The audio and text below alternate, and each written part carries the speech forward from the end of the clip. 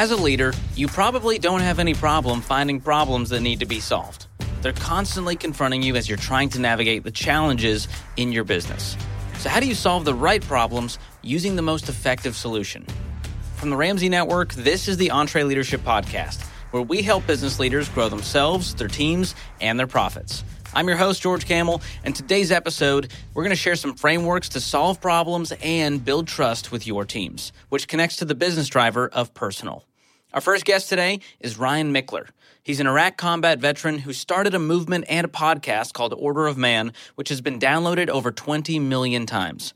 Ryan's mission is to help men step into their full potential in their relationships, business, and community. I'm going to sit down with Ryan to talk through a framework that he uses to solve problems and be a successful leader.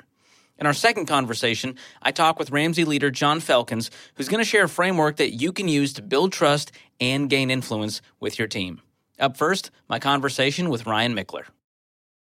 Ryan, it's so good to have you on the podcast. Yeah, I've been looking forward to it. I was talking to the team. I read EntreLeadership probably 7 or 8 years ago as I was building my financial planning practice. So to be able to be here with you and to be able to have this conversation, I'm honored. You're a practitioner of this stuff. I try to be. I don't always get it right. I don't always do what I'm supposed to, but I do try to put it into practice and make it work for me. Yeah, well, you've got a really interesting journey as a businessman, as a leader, as a combat veteran. So give us a little bit of the backstory as to how you got into this whole leadership space. I was a combat veteran. I was in the National Guard, and then I spent a year overseas, a year and a half deployed, and came back and realized that what I was doing, which was retail management. So I'd spent a lot of my time in retail and eventually worked my way from, I think my first retail job, I was making like $5.25, I think, was minimum wage at the time. And what was interesting is I went to my boss and I said, he was our district manager, and I said, hey, I need a raise. And if I don't get a raise, then I'm going to leave. He's like, well, see you later. I was like, okay. Oh, man. Oh, hold on, backpedal. So I backpedaled, and long story short, really tried to learn how to be better at the job itself, and I got really good at it and became a store manager for that store. That was Journey Shoe Store. And then Buckle, a clothing store, in the other end of the mall, recruited me, and so I bounced around from store to store. And part of what I did is I would go around to different stores, and I would help those stores that were struggling until I opened my own store. So I went into California with my new bride. We were married for 6 months, moved down to California, opened our own store there, and learned a lot about leadership and how to manage people and how to motivate and inspire and all that kind of stuff. And then I got the phone call that my National Guard unit was being deployed. Wow. So went and did that and realized I didn't want to get back into retail, but I was able to take a lot of those principles to new ventures, including my podcast and things like we're doing now. Wow. So you got back home and you went, all right, the retail thing was fun, but there's something else for me. Yeah, I mean, like you said, the retail stuff was great. I love working with other people. I love the conversations. I actually really enjoy the sales process too, of somebody coming into the store, not knowing you, not knowing what they want, and then walking away with a product they're happy about. So there's a lot of great stuff about that, but I didn't like the nights. I didn't like the weekends. I didn't like traveling around because my wife and I were newly married, and I'm just getting to know her again after being gone for a year and a half. So I ended up taking all of my financial licensing stuff to Iraq with me and studying in my downtime. And so I came back and got into a financial planning career. Very cool. Yeah. Man. Interesting stuff. So you also have this piece of your journey where there was an absence of leadership. How did that kind of shape who you are today and how you see the world? Everywhere you turn, there's an absence of leadership, and it's glaringly obvious if you spend any amount of time looking for it. But I think what most people do, and this is what I've learned anyways, is that they spend a lot of time hoping that somebody else will lead them. Right? They'll see a problem or they'll recognize that something's not right. And whether they vocalize it or not is different. But what a lot of the times they'll say is, well, that's not my problem, or that's not my responsibility, or they don't pay me enough to deal with that. So they recognize problems, but they don't do anything about it. And so I saw this in the military. I saw it in my retail career.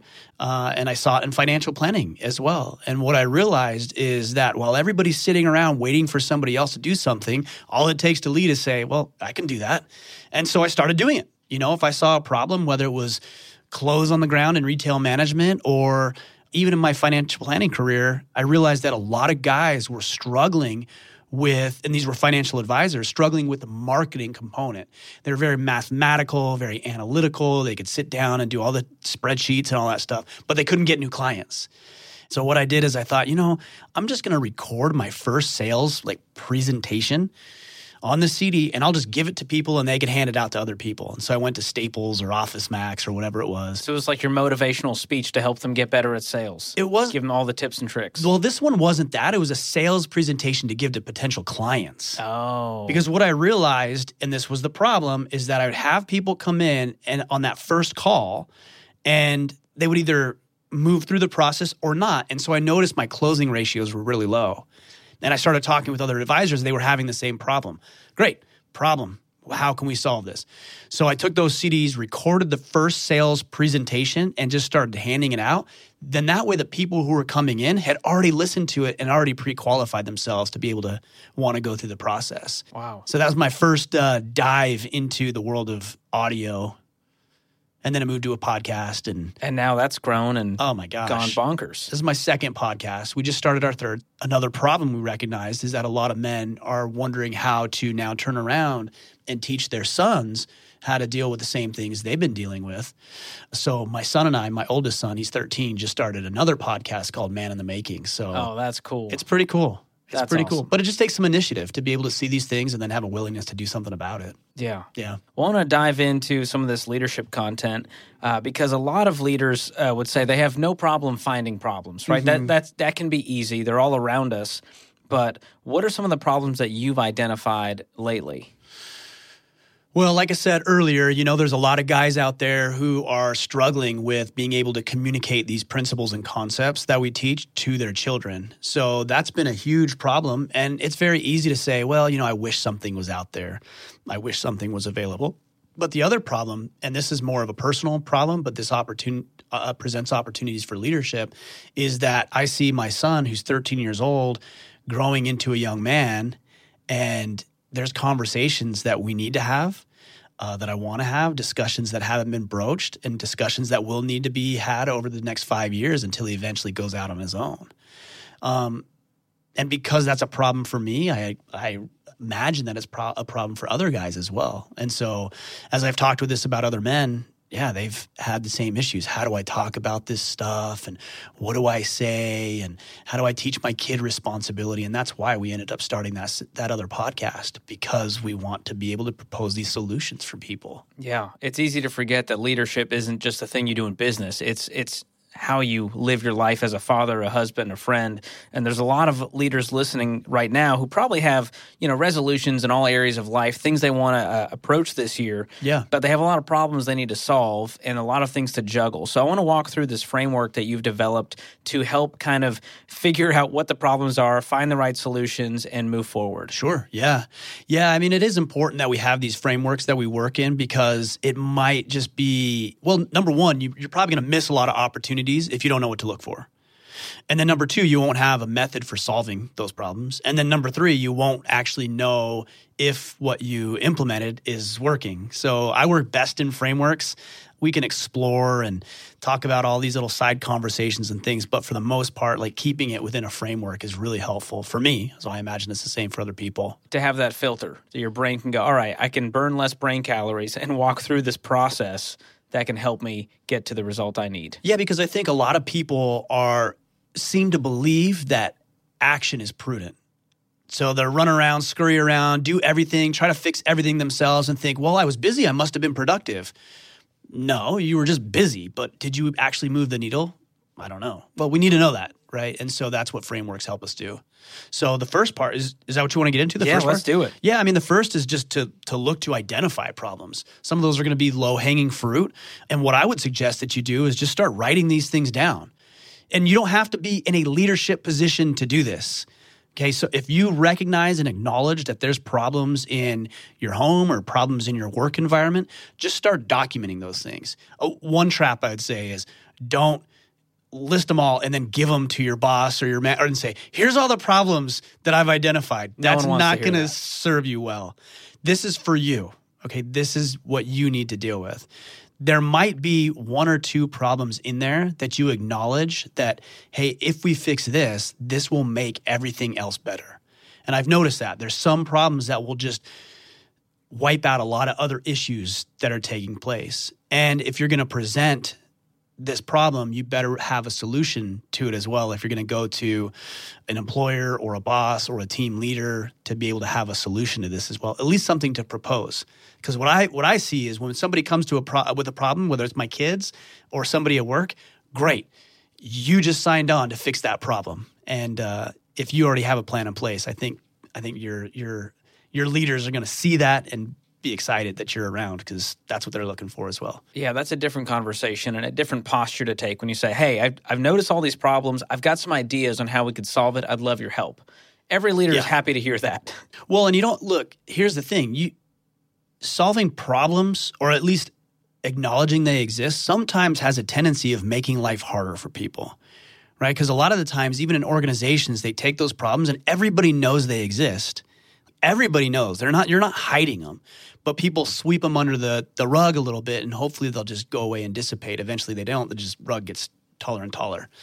So there's a reason that hasn't been addressed yet. And the reason might be something that you're not aware of, so don't fall into that trap. Or it might just be because the solution hasn't been proposed, or they don't have the resources, whether it's the financial capital or even the manpower to be able to deal with it. So your job when you're solving problems is not to make life harder on everybody else who already knows the problem exists. It's to make it easier. And if you can grease that groove, you're going to be looked at as a leader. Yeah. So as you look around, you're finding all these problems, which most leaders don't have a hard time with. How do you know which ones are worth solving? Because some of them may, not my monkey, not my circus. Do I have to decide what we're going to do for the team lunch and what kind of paper thickness we need for the printer? There's a certain level where the leader needs to go, all right, I need to figure this out, but I need to delegate it. Yeah, you got to look at your objectives first, right? So if your objective is to give everybody lunch, it really doesn't matter if you bring in turkey sandwiches or ham sandwiches. Lunch is lunch. Do half of each and you're good, right? But we do get caught up on that stuff. But you got to have a purpose for your organization or your family. I use them interchangeably because we work them very much the same way. But there's got to be a purpose. But if you haven't thought about, okay, what are the most important things that I can get done within an organization or your family, you're never going to be able to judge potential problems and solutions against. So if we're looking at my business, for example, my number one priority is to get interesting, fascinating guests on our podcast. That's it. That's the single most important thing I can do. And then it's to take that information and then present it to the public who can be served by it. So there's other problems that creates, what if the video is not good? What if the audio is not good? What if this is not good? Well, the first thing is to get a good guest. And so I've brought on somebody who's been very, very helpful, Brandy, to help me secure podcast guests, because I recognize that although that wasn't a problem, I wanted to elevate that and have help in that department. Now that that's checked off the list and that's covered, I can start looking at some of these ancillary problems that are created because of it. So it helps you focus on different issues, more important issues, strategic opportunities that you might have in the future. That's right. That's good. And the other thing you have to consider is, with the problems that you're identifying and recognizing, are you the best person to solve those problems? Because as a leader, maybe it's a bit of narcissism, maybe it's a bit of ego, maybe it's just a bit of intense care for the project that you don't want to let it go. And what I've found is that, I'll take my podcast, for example. Not only do I not want to edit my podcast, I am not as good as having an editor for my podcast. And my sole purpose is to put good information out into the world and fascinating conversations. Then that means I need to bring somebody else in to do this who can do it better than me. And it does something else. It frees up our time to focus on what we are uniquely qualified to do. So I might have I do have a great podcast editor, but he's not going to be as good as me when it comes to doing the podcast. So I got to free up time for him to do that. free up time for me to do my thing, and we're both better served because of it. And the people who listen are better served as well. Yeah. And that takes a level of humility to kind of let go and go, all right, I can't do it all. I don't want to do it all. Here's what I'm really good at. I'm going to find other people and set up that team around me to make this successful. Yeah, I mean, humility is definitely part of it, but I would say there's another part of it. You have to care so much about the product or whatever you're putting into the world that you'll do whatever it takes to make it effective.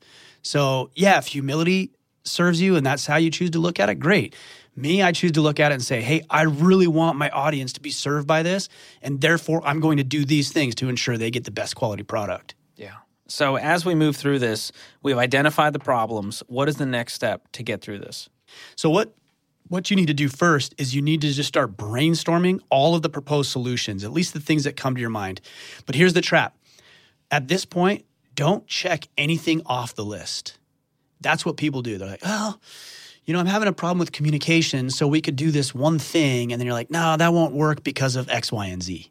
You're not doing that right now. All you're doing right now is proposing as many different solutions as possible, because after the fact, then you're going to go in and you're going to review those solutions. What I look for is two things in a solution. Number one, which solution is going to move the needle the most? Like, which is going to have the greatest impact on this problem I'm dealing with? Because resources are finite. Manpower is finite. Financial capital is finite. So what solution am I proposing is going to move the needle the furthest? That's number one. And number two, which one can I do the fastest? And that's very, very important, especially for leaders who tend to be perfectionists in their work, is they won't do it because it's not perfect.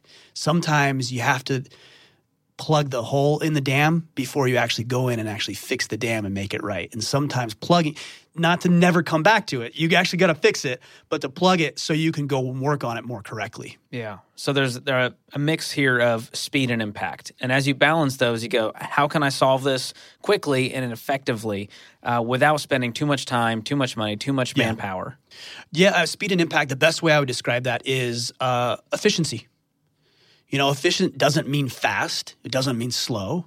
It doesn't mean you spent a bunch of money or you spent no money at all. It's that the ratio, or however you choose to look at it, is exactly right. We spent the right amount of money and got the best possible result we could. Yeah. So what is the right perspective to have as you approach these problems? You have some solutions here. How do you make sure you're thinking through the solution with the ramifications in mind? How does this affect the team? How does this affect our customers? Yeah. So are you asking from a position of leadership or somebody who's striving to assert themselves to become more of a leader? I think it's that person in leadership who is in charge of fixing the problem, whether or not they're going to do it or not. Yeah. So how do they address that when there's some things on the line here? There's money, time, customer perception, how the team feels about it. There can be a lot going on there. Yeah, I think the best thing you can do is look for feedback from people who are involved. So you have to go up and you have to go down. And when I say go up, maybe it's more lateral, maybe it's sideways, but like if you don't have mentorship, if you don't have people in your life who are successful in the areas that you want to be successful, then you're really, really missing an opportunity. Because you might present a solution to a problem that you see, or at least have a solution, and you can go to a mentor, somebody you admire, somebody you respect, somebody who has credibility, and ask them, here's what I'm thinking about doing. They're going to show you all sorts of blind spots that you just cannot see yourself because they've been down that path. So don't ever think that just because you might own the business or you're in a position of authority that you shouldn't be looking to people who are more advanced than you, more knowledgeable than you. That's going to go a long way. Yeah. And I think of our own operating board here at Ramsey Solutions, where Dave has this incredible team that he's grown of leaders who he can bounce these ideas off of and make the hard decisions and delegate things to, which is so important as you grow and scale your business. But early on, it may just be you, and you might need to find that mentor who's been there, who's done that, who can guide you through that process. Yeah, I mean, mentorship is huge. A lot of times guys get stuck, though, and gals, people get stuck because they don't know what value they have to offer others, like a potential mentor. Well, one way is you can just hire a mentor. That's a way you can add value to their life. You pay them. Another way is there's going to be people in your sphere of influence. Maybe it's somebody at church or a neighbor or a relative, even if it's a distant relative. And the best way you can add value to that person's life is give them an opportunity to serve. Because people who are so far down the track, they've got it all, right? They've got the money, they've got the resources, they've got the business, things are humming. it feels good to help other people. And typically, those who have built amounts of wealth and success in their life do it because they add value. So just as you want to add value to them, they would like to add value to other people. And so if you do have a mentor, and here's one of the traps I would say avoid, is don't ghost them after the fact. If I come to you and I say, hey, what do you think about this? What should I do? And you give me proposed solutions and I implement them and then never tell you about it, that's not valuable. I need to come to you and say, hey, I implemented what you proposed. I tweaked a few things, but I implemented it, and here's what worked and here's what didn't, and I'm going to keep doing it. I just want to tell you I really, really appreciate you. Following up with mentors is the value that you add to them because they feel good that it's working and that you're actually doing it. Because nobody wants to waste their breath. Like nobody wants to share a bunch of insight that could potentially change your life and then you not do anything with it. So, but also we talked about going down too, right? So and I'm not talking about worth. I just want to make sure I clarify that. But you have to talk with your team because they're the ones who are going to be impacted by the decisions you're making. So if you have a proposed solution and it doesn't work because one of the departments says, well, actually, we can't do that, then that's going to be a problem. So what I suggest doing is getting your key people in and then doing a red team session and let people just poke holes at your idea. Not to be mean-spirited, not to blow it out of the water, but to really with the intent of finding a way around that. So that is a trap a lot of people fall into is they're like, oh, we'll red team this, we'll look at this idea, and then they walk away completely deflated because everybody just picked apart their idea. Yeah, right. That can be hard. And as a leader, it can be a little scary to be that vulnerable. And the team feels like, can I really be honest with Ryan right now? Because he just brought this idea in that he's excited about, this problem that he wants to solve. I don't want to deflate that. How do you avoid that? You as a leader have to detach yourself from the response. Like if you're going to ask for feedback and you're going to ask for input, I would establish some ground rules first and foremost. One of the ground rules is, hey, we're not here to blow this up for the sake of blowing it up. We're here to see if this will work, and if it won't, to manipulate it and tweak, adjust this solution so it will work. That's the attitude. So you have the ground rules, and then you have to detach yourself from the response. Because if you came up with the idea, you're emotionally attached to that. And if somebody says, that's a dumb idea or that won't work because of X, Y, and Z, people tend to take that emotionally. You can't. You have to detach. Again, it's all about what the objective is. If the objective is to grow the movement, grow the business, grow the mission, then we got to figure out the best path forward. There's this one other little important factor, and that is your response is going to really dictate whether or not this is going to work and whether or not they're going to help you in the future. If you say, I talk about this in the context of your wife, or a husband, and you really want your spouse to communicate more effectively with you about money, let's say. And so she comes to you and says, hey, I spent a little more than I should, and I haven't been really keeping a good budget, but I wanted to keep you on the same page so we can make sure that we do this together. And you completely lose your mind. Like she's never going to share any of that information with you again. So detach from the emotion and the feeling of it. Ask yourself, does it align with the mission, the purpose of what we're doing? And then be mature. Like have enough emotional intelligence to realize that you can't blow up when they give you the feedback that you asked for. You're only undermining yourself. Yeah, that's a great analogy too. We've all been there. Of course. Yes. So we've identified some problems. We've brainstormed some solutions. As we step into this, what is the next part of the process? At this point, you got to start executing and implementing. There's a couple of different frameworks for this. What I usually look at is I look at the strengths that we have to be able to implement solutions, the weaknesses that are there. Maybe we don't have the right manpower to be able to implement this right now. Or maybe the person who does isn't capable of doing that. Maybe their skill set doesn't match what it is we're looking for. But then there's opportunities. So here's an opportunity. We have John over in this other department. He's actually really good at that. Could this be something that he could take on? Is he interested in promoting? Is he interested in additional work? So there's an opportunity to help John fill a problem that you have.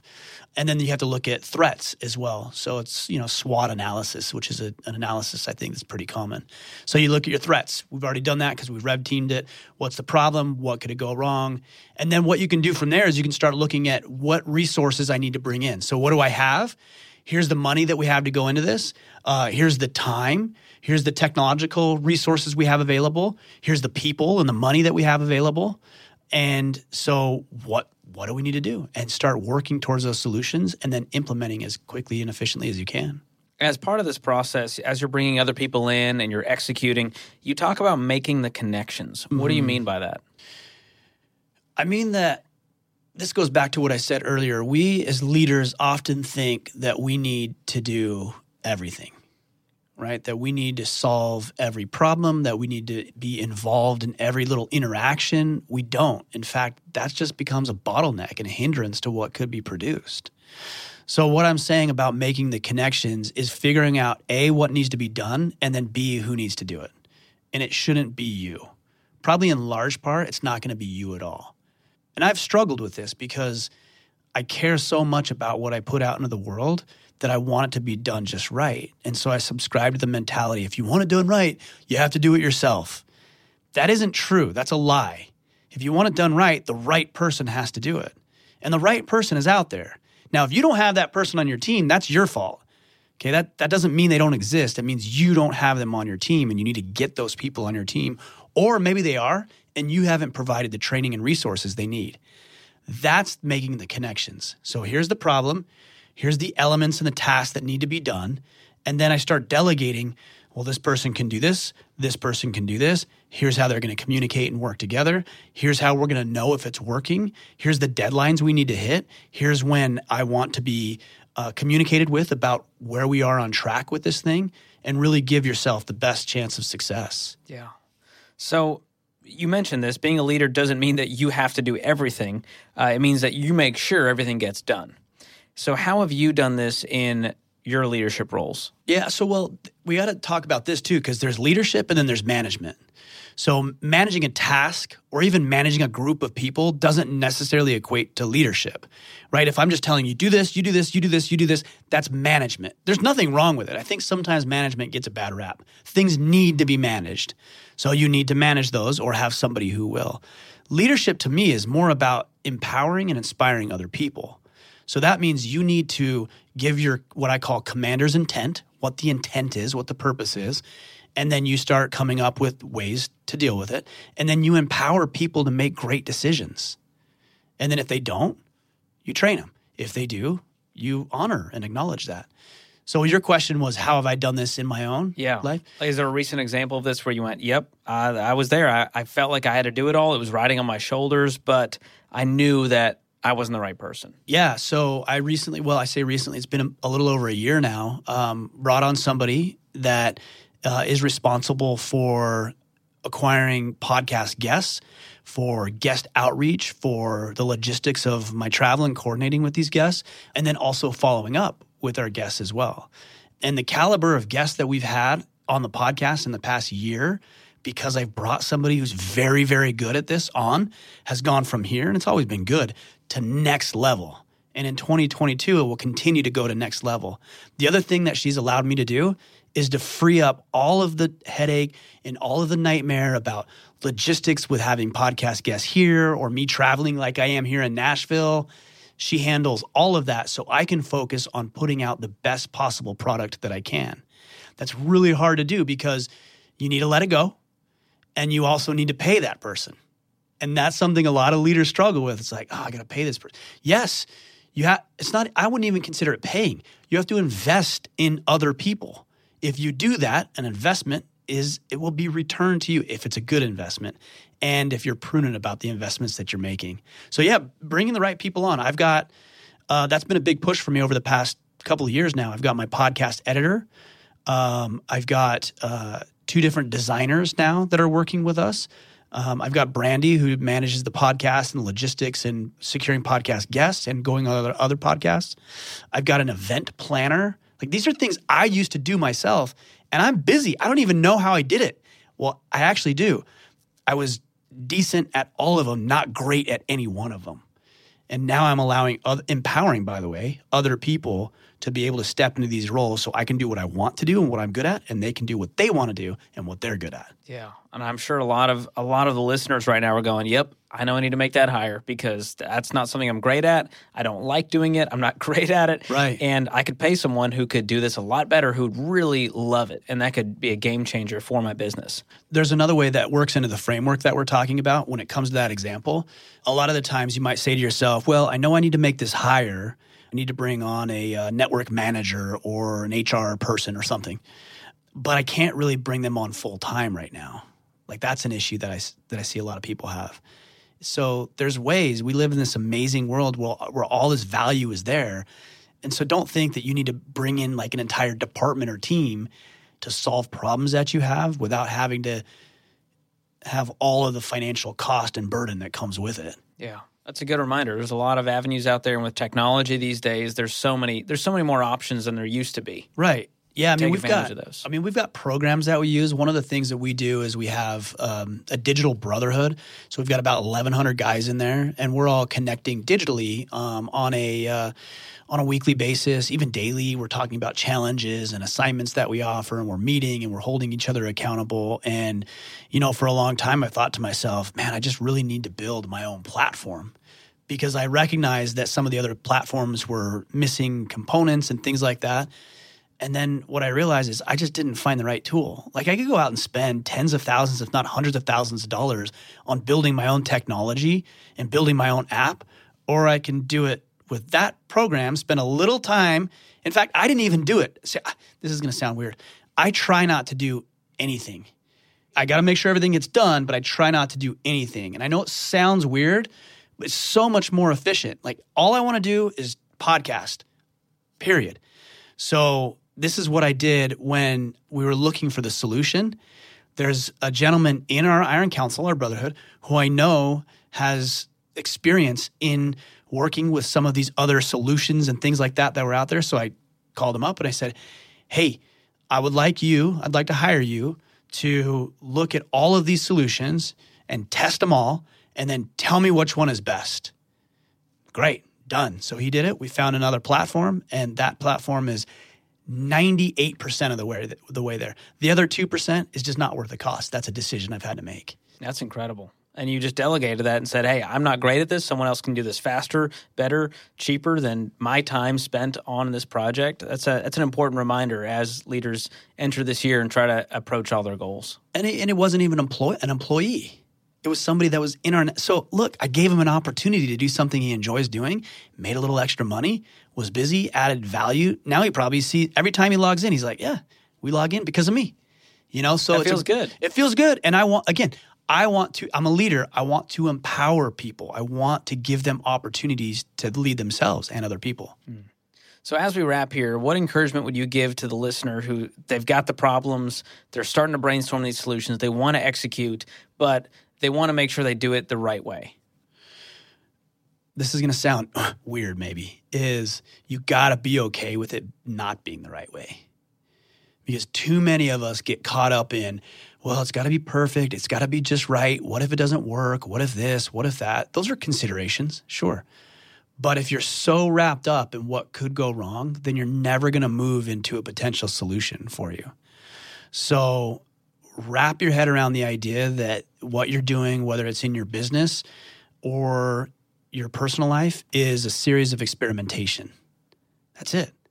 And there's not too many situations that are going to blow the whole thing up. And that if you mess up here or there, it's okay. It reminds me of The Man in the Arena by Theodore Roosevelt when he talks about, you're the guy marred by the blood and sweat and dust when everybody else is sitting around hoping that things would just work out perfectly. You're going to get beat up. You're going to get banged up. Things aren't going to work. You're going to spend more money than you need to. And, I wish that we didn't have to mess up. I wish I haven't spent probably over the course of my career hundreds of thousands of dollars in what Dave would call stupid tax, yeah. Right? My friend calls it tuition payments. It's the same concept, okay? A lot of people are listening to this. They're going to go to school, a 4-year degree, and it's going to cost them $20, $30, $40, $50, $100,000, and they have no problem making that payment. But then when it comes to their business, they're not willing to do that. It's like, why? If you invest $100,000 and it doesn't work out, you're not going to lose $100,000. You're going to have a lot of experience. You're going to have a lot of You probably have whatever resource you purchased with that $100,000 that you can still utilize. So whether you want to call it a stupid tax or a tuition payment, it's got to be paid, it's got to be made. And if you wrap your head around that, you're going to take more risk, but it's going to pay off more often. Yeah, takes the pressure off to not go, all right, it doesn't have to be the perfect right way, and it will never be. We just need to move forward because our customers need that. And you can always draw upon past experiences. You know, we've all been in difficult situations where we've implemented something. You know, I've had hires where I'm like, nope, that didn't work. And I spent a bunch of money. There's one in particular. And I spent a bunch of money and a bunch of time. And every time I got off the call with this person, I had a headache and I was like, I just wanted to blow the whole thing up. I'm like, what are you doing? And I finally just let him go. And that was good for him and it was good for me. And then everything moved forward. Like I got the blockage out of the way. It all moved forward and life was just better. But it didn't blow anything up. There's actually a lot of things that we still implement in our organization that he brought to us. So although it ultimately didn't work out, there's still a lot of good that came from it.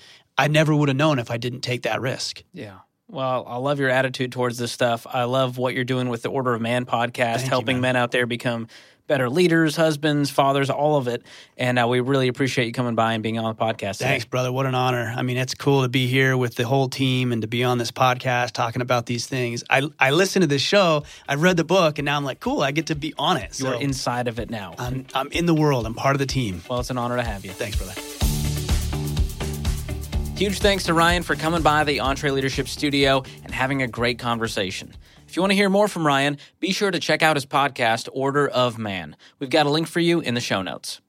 Ryan talked about how to solve problems through a simple but effective framework. The thing is, it's hard to solve problems when you don't have influence and trust with your team. So coming up, we're going to talk about how you can stair-step your way into effective leadership. We'll have a conversation about that right after this. Hey, folks, I started Ramsey Solutions on a card table 30 years ago. Over that time, we had too many different systems, and they slowed us down. That's why we now use NetSuite. NetSuite works for us, and it'll make a difference for your business, too. Whether you're just starting out or you're well on your way to becoming a multi-million-dollar company, NetSuite can scale with you to help communicate across departments and plan ahead better. See, you know your day-to-day forward and backward, but stuff like analytics, accounting, human capital management, all that might be another story. Or maybe you're not tech savvy. Well, all that's okay. NetSuite will help your company in your situation increase your speed. More than 37,000 companies use NetSuite to know their numbers. And right now, you can download NetSuite's free KPI checklist designed to give you consistently excellent performance at netsuite.com/Ramsey. That's netsuite.com/Ramsey. This episode is brought to you by Trainual. Even when you're great at running the day-to-day, a lot of leaders struggle to delegate. But delegation is a critical leadership skill, and empowering your team by building that skill just takes having the right system in place. Well, Trainual is that system, and it's a game changer. Trainual is an easy-to-use app that helps document and organize everything about your company in one place. Clear outlines for every role and responsibility, step-by-step training for all your SOPs and employee handbook content, an org chart and directory. You can build accountability tests. Employees can even use Trainual's powerful search to answer their own questions. Companies using Trainual are cutting training time and related costs by up to 75%. Get started with over 300 templates and their world-class support. It's time to get your entire team playing from the same playbook. Visit Trainual.com/Entree today for a demo and get 15% off your first year with code Entree15.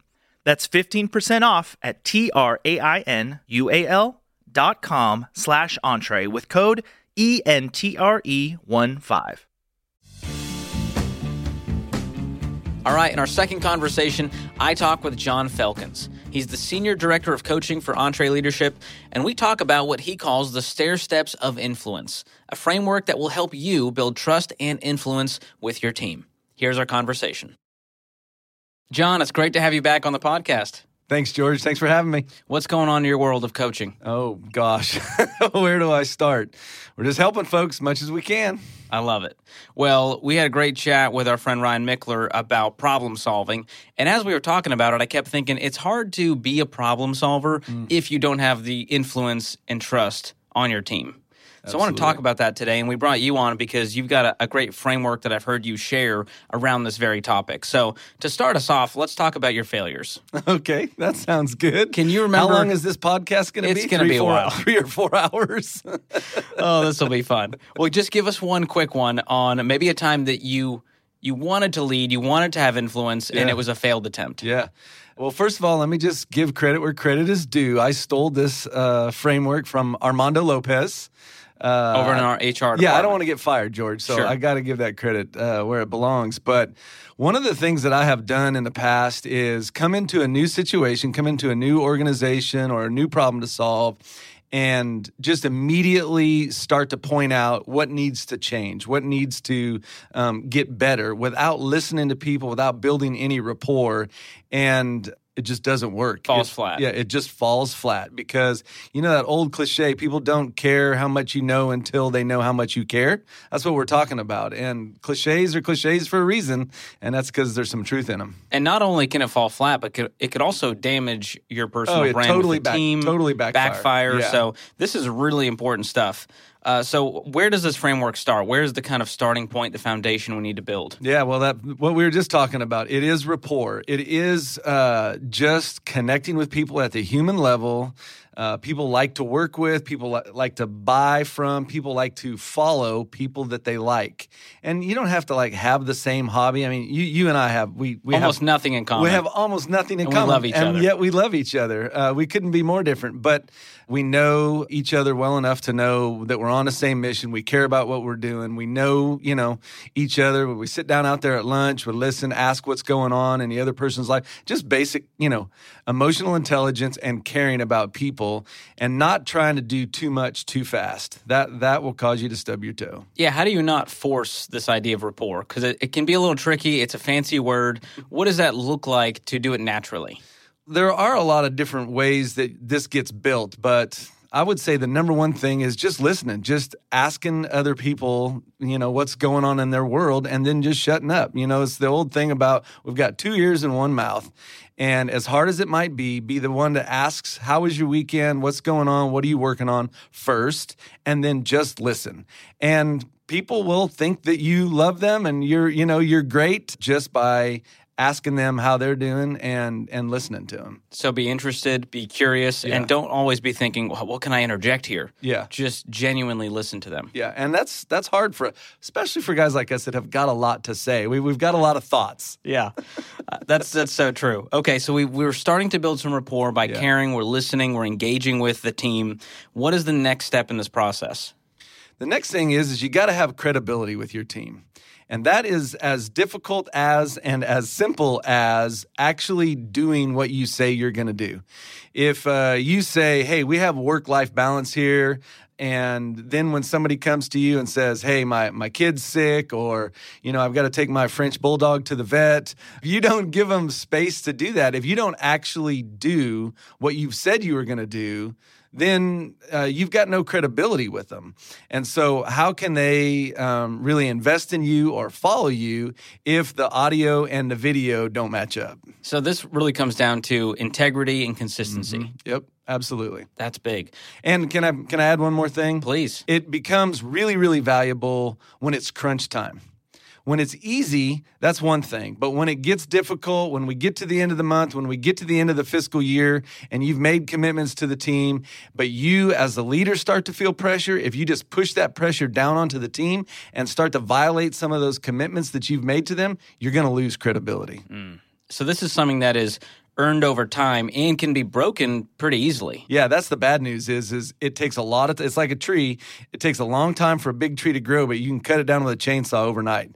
And so you got to make a lot of little deposits to build your credibility, and then you've got to be really careful not to ruin it pretty pretty quickly. Yeah. And you're leading a lot of our coaches. What does that look like for you to have gained that credibility over time? What are some of the steps you took? Well, I'm a work in progress. So, I know the coaches listen to the podcast. I just want to own that fact right I'm up. perfect. Yeah. Right up front. But, one of the biggest things is following through, doing what you say. Hey, I'll take that action item. Hey, I'll go advocate for that. I'll go see if that's possible. It's just doing those things. That's we're still just in step 2 of this process, but it's foundational. You've got to do what you say you're going to do. Yeah, and over time, they kind of have to see you be really, really consistent to where they kind of know exactly how you would think, what you would say in any given situation. And if you're all over the place, they're going to have no clue. Yeah, they're going to have no clue, and then they're going to feel like, any moment the rug could get jerked out from underneath them. They don't know what's going to set you off, and that's just not a safe environment to work in. And so you're absolutely right. You want to be predictable in a sense. Yes, that's right. Yeah. I know it's not exciting in a dating relationship or something to be too boring or routine, but at work it's good to be predictable. Yeah. I mean, it just comes down to stability. Everyone wants to know where they stand with the leader and how to operate in that environment. You might be one of the few things in their life that is predictable. Over the last several years, things have been so crazy. Creating a safe, predictable environment and person for them to relate to is super valuable. Yeah. So we're building all of this over time. This is not an overnight process. This could take months. This could take years in some cases to get to different levels. Yeah. But you're starting to build the rapport, build the credibility. What is the next step towards influence? Yeah, so the next step is, and this is pretty nuanced, George, we talk about this a lot, it's trust. And we differentiate trust from credibility because credibility is just doing what you say you're going to do. And that's good, but trust is really something more than that. It's people knowing that you're going to make decisions with their best interest in mind. It's being able to trust you with my future. It's the ability to come on here on the podcast and know that you're going to make it fun, make it easy, and I just trust you. I'm not worried about what it's going to be like because I know you. I know who you are. You haven't made those promises to me. We walked in here and we're just doing this. It's the same with the leader. It's one thing to say, I am going to make sure you get paid on Friday, and you get paid on Friday. Well, that's good. That's great. That's credibility. But that's pretty fundamental. When trust starts to get built is saying, hey, I'm going to advocate for you as a team. I'm going to make decisions on the team's behalf when the team doesn't even know it necessarily. Like let's say an example is putting together an HR package. Well, you and I both know that our company spends a lot of time shopping those things, working on them, and it's a total nightmare, and neither one of us want any part of all of that. We're very thankful for the people who do that. But we trust those people because even though they haven't communicated all these promises to us about it, we just know their character, we trust them, and that they have our best interest at heart when they're out there making decisions on our behalf. Yeah, and it feels like it's a two-way street. Absolutely. If you can't trust your team, there's no way they're going to have trust in you. That's right. Yep, 100%. And again, this is not something that is done in some big grand gesture. It is day in and day out deposits that you got to make. Yeah. So what does it look like when you don't have trust with your team? What is the environment if you walked into a room and there was not a lot of trust going on? Yeah, so that I just had a little shiver. That's a bad situation. Have you been there? I've been there. Of course, I've been there, and I've done things that have damaged trust. That's as a leader, that is something that you've got to be on guard for all of the time. But what's it look like? To answer your question, it looks like people defending themselves. It looks like people not feeling safe enough to call out problems. It looks like people, we would say, alligator arming issues. Oh, here, let me get the check. Oh, sorry, I can't reach it. It's people not showing up fully to the mission that you're on, and ultimately, it's customers not getting served and you not fulfilling the vision that you have for your business. Yeah, it feels like that's a great way to build a toxic culture very quickly. Yep, absolutely. There's also a piece of this where if there's not trust, and like you talked about, people are trying to cover their butts, they're not being vulnerable, they're brushing a lot of things under the rug. It's kind of this, everything's fine, I got it taken care of, and you're being very kind of fake nice to everyone because you're trying to protect yourself. Yeah, that's right. That's a very different way to operate than how we do here at Ramsey. And the other thing is you know what? It's not fun. it's not fun to go to a place every day and live in that environment. And so, gosh, we spend a lot of time here, George, and it's got to be fun. Needs to be fun. You can't walk around with your fists up ready to fight Right. someone at any given moment. Yeah, that'll just wear you out. So, rapport, credibility, trust. How do you know when you've kind of reached that point where you go, all right, this is working. The team trusts me? Yeah. Well, here's the bad news. It's rented. It's not owned.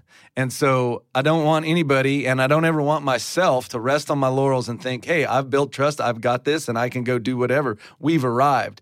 It's rented every single day. You got to pay the rent and show up and be trustworthy every single day. But when people start to share with you things that you haven't asked them to share, when people start to push back and debate ideas, and when you see people take responsibility for things that aren't necessarily in their job description or in their KRA, as we talk about it, their key results area, you know that your team is trusting each other and that you have built trust with the team and that you as a leader, and I guess this is probably the key thing, is that you have built an environment of trust, because it's not all about just the team's relationship with you. It's the team's relationship with each other, and that you've built this space and in this environment where trust is at a high level. Yeah. And I think a big part of that is, we have a no gossip policy. But if you see some toxic behavior happening around, there's probably not a lot of trust. But if you see healthy conflict happening, people are being vulnerable, they don't mind sharing problems, challenges, struggles, and bringing other people into it, that feels like a trustworthy environment. Yep, absolutely. People asking for help from each other. Yeah, that's totally different than a toxic environment. I love it. So this all leads to the pinnacle point of influence. So once you've put your time and effort to build these 3 previous steps, what does that result look like for you and your team? Gosh, that's a super good question we could talk about for a long time. What influence looks like is when your team is coming to you asking you what you think. It's the ability for you to show up as a person fully. And what I mean by that is not holding back in conversations, not walking on eggshells, and your team and your organization has got a high level of respect, and not out of some kind of weird, it's George, I'm just going to do what he says. It sounds a lot more like, hey, we've got a decision, and I want to know what George thinks. Hey, go get George. We're going to do a course inside of the Elite EntreLeadership subscription on key results areas. And I know George has had a lot of different positions in the company. Go get him, bring him in here. We want to hear his opinion on that. We want him to speak into that. Spoiler alert. That's a good real scenario, John. I love that. You have influence with us. We respect you. We want to know what you think. That's what it looks like to have influence within an organization. And if I may, the thing is you can have a title and not have influence, but then it's all positional. It's like, well, we got to get George in because he's a personality and we have to use personalities. And, so then we got to deal with George. Like, that's a positional thing. But a relational thing is when we're asking and we're saying, man, it would be awesome if we could get George to speak into this. It's the same in a scenario as a leader. If your team is coming to you and saying, hey, John, what do you think about this? I'm struggling with this. Hey, I've got a problem. How have you handled this in the past? I've got this customer. I'm not exactly sure what to do with them. Well, first of all, they trust you enough to tell you that they've got a problem and they're not hiding from you and they're asking your opinion. And then, of course, and I don't want to get into the whole thing about what it looks like to be a coach as their leader, but the way you build even more trust is to say, if you were to come to me, George, and say, hey, I've got this thing, I got to talk about this topic, what do you think? Well, I could just tell you. But if I started asking you some good questions to cause you to come up with a solution that is yours, I'm even building more influence because I'm coaching instead of directing. Yeah, that's a great observation there. And one other thing I want to mention when it comes to influence, and have you seen this done well in your life? Who is that leader that had a lot of influence? Maybe it was here, maybe it was elsewhere. What was that relationship like? Yes, I have. I think the other day I was actually sitting with Dave at lunch. I had gone to the microwave and he didn't know that was my lunch. And so I came and sat back down. I'm sure he probably would have sat someplace else, but he had the choice. But there he was. And we were just talking about this and I was telling him a story and he said, it sounds like you had an anti-mentor. Sometimes we have mentors and sometimes we have anti-mentors. And I've seen it done poorly many times. And I got to be honest with you, I've learned as much from that as I have people that have done it well. And so, I don't know, I'm just sharing that with you because we can learn a lot from seeing it done poorly. I see it in a lot of places also done well. But you asked the question, let me answer. It might sound self-serving or something, but I honest to goodness mean it, that Dave Ramsey has more influence with me as a leader than anybody that I've ever worked for before. And I'll tell you what did that. What started that with me, being transparent. I grew up on a farm. I grew up working hard. I grew up working in the field on long, hot days. And so people that have a high work ethic have influence with me. People that are slackers don't. And so I've seen Dave and the hours he keeps. I've worked with him on the road, going to our events. I've seen him stay later than anybody else and show up earlier than anybody else and load trucks and do all of those things. And that, just because of who I am, that built a lot of influence. And I've seen him, I'll tell you something else. It happened just the other day, and you heard him do it in staff meeting. He took the blame for some stuff. He said, this hasn't gone as like I thought it was going to be, and that's my fault. And I didn't want to have to do this, but wisdom looks like me getting out of the way and letting smarter people handle this. And man, that buys a lot of influence with me, that humility. Yeah. That vulnerability mixed with wisdom and discernment, that's a great way to build trust. Yeah, absolutely. People think it's weak to express your vulnerability, but the fact of the matter is there's nothing stronger as a leader that you can do. Yeah. So as we wrap here, these pieces are hard to self-evaluate. It's hard for you as a leader to go, yeah, I've got great rapport and credibility and trust. That's something that you have to get feedback from the team from and kind of be very observant of. Yep. How do you get that feedback in an honest way to gauge where you're at in this process? That's an awesome question, and there's a lot of different ways. There's very structured ways to do it, and that's what our coaching program does is when you work with one of our coaches, we use assessments in 360, we get all that back, and we distill all that information, and that's super valuable. But I can tell you it can be as simple as watching the room. Looking at people's body language when you're talking and seeing how you're affecting people. And if you see people leaning back, you see people, got their arms folded and they look like their face is red, something is amiss. Something is off. But you've got to, that seems very simple. Pay attention to people's body language. Okay, it's not any more complicated than that, but it's hard. It's hard for you to do that because you got to get out of your own way. You got to get up above the situation and ask yourself the question, how am I affecting these people in how I'm conducting myself? And the hardest part of that is 3 letters, ego. You've got to suppress, kill, detach from, whatever you want to say, your ego enough to ask the question, have the humility to ask the question, gosh, I wonder how I'm being received, how I'm being experienced by George in this meeting, and start to pay attention to it. And then come to you after the meeting and say, not judgmentally, I'm not trying to read your mind, but just say, hey, George, I noticed when I was talking about what I thought we ought to do with this course, it seemed maybe like your body language changed. Was I reading that right? Was I reading that wrong? And if you don't mind, what was that about?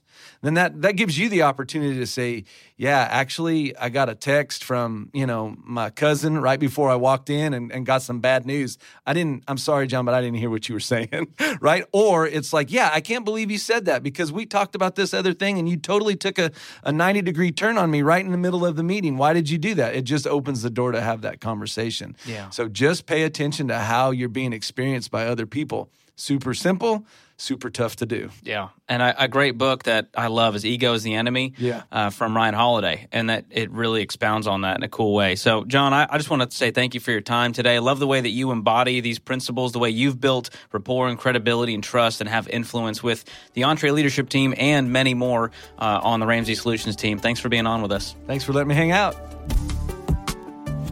I always love having John Felkins on the podcast.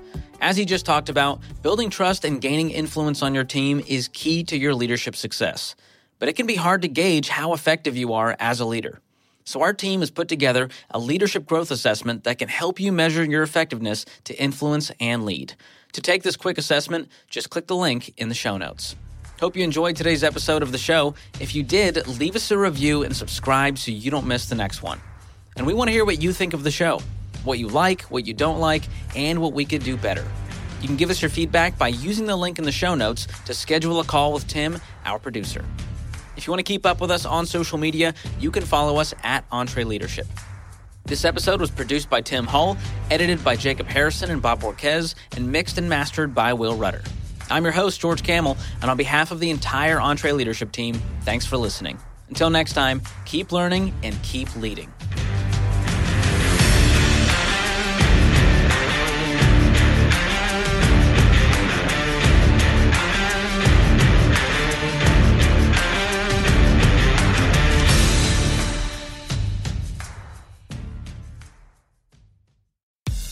If you enjoy this podcast, you should check out other great podcasts from the Ramsey Network, like the Dr. John Deloney Show. Mental health challenges and hurting relationships happen to everyone, but they don't have to define you. I'm Dr. John Deloney, and I help people navigate through the messy things in their lives on the Dr. John Deloney Show. I'll walk alongside you as you face parenting, marriage, and other relationship challenges, and I'll walk alongside you as you try to connect with people, as you face depression, overcome anxiety, and learn how to change your life. Listen, I want you to be well. Listen to the Dr. John Deloney Show wherever you listen to podcasts.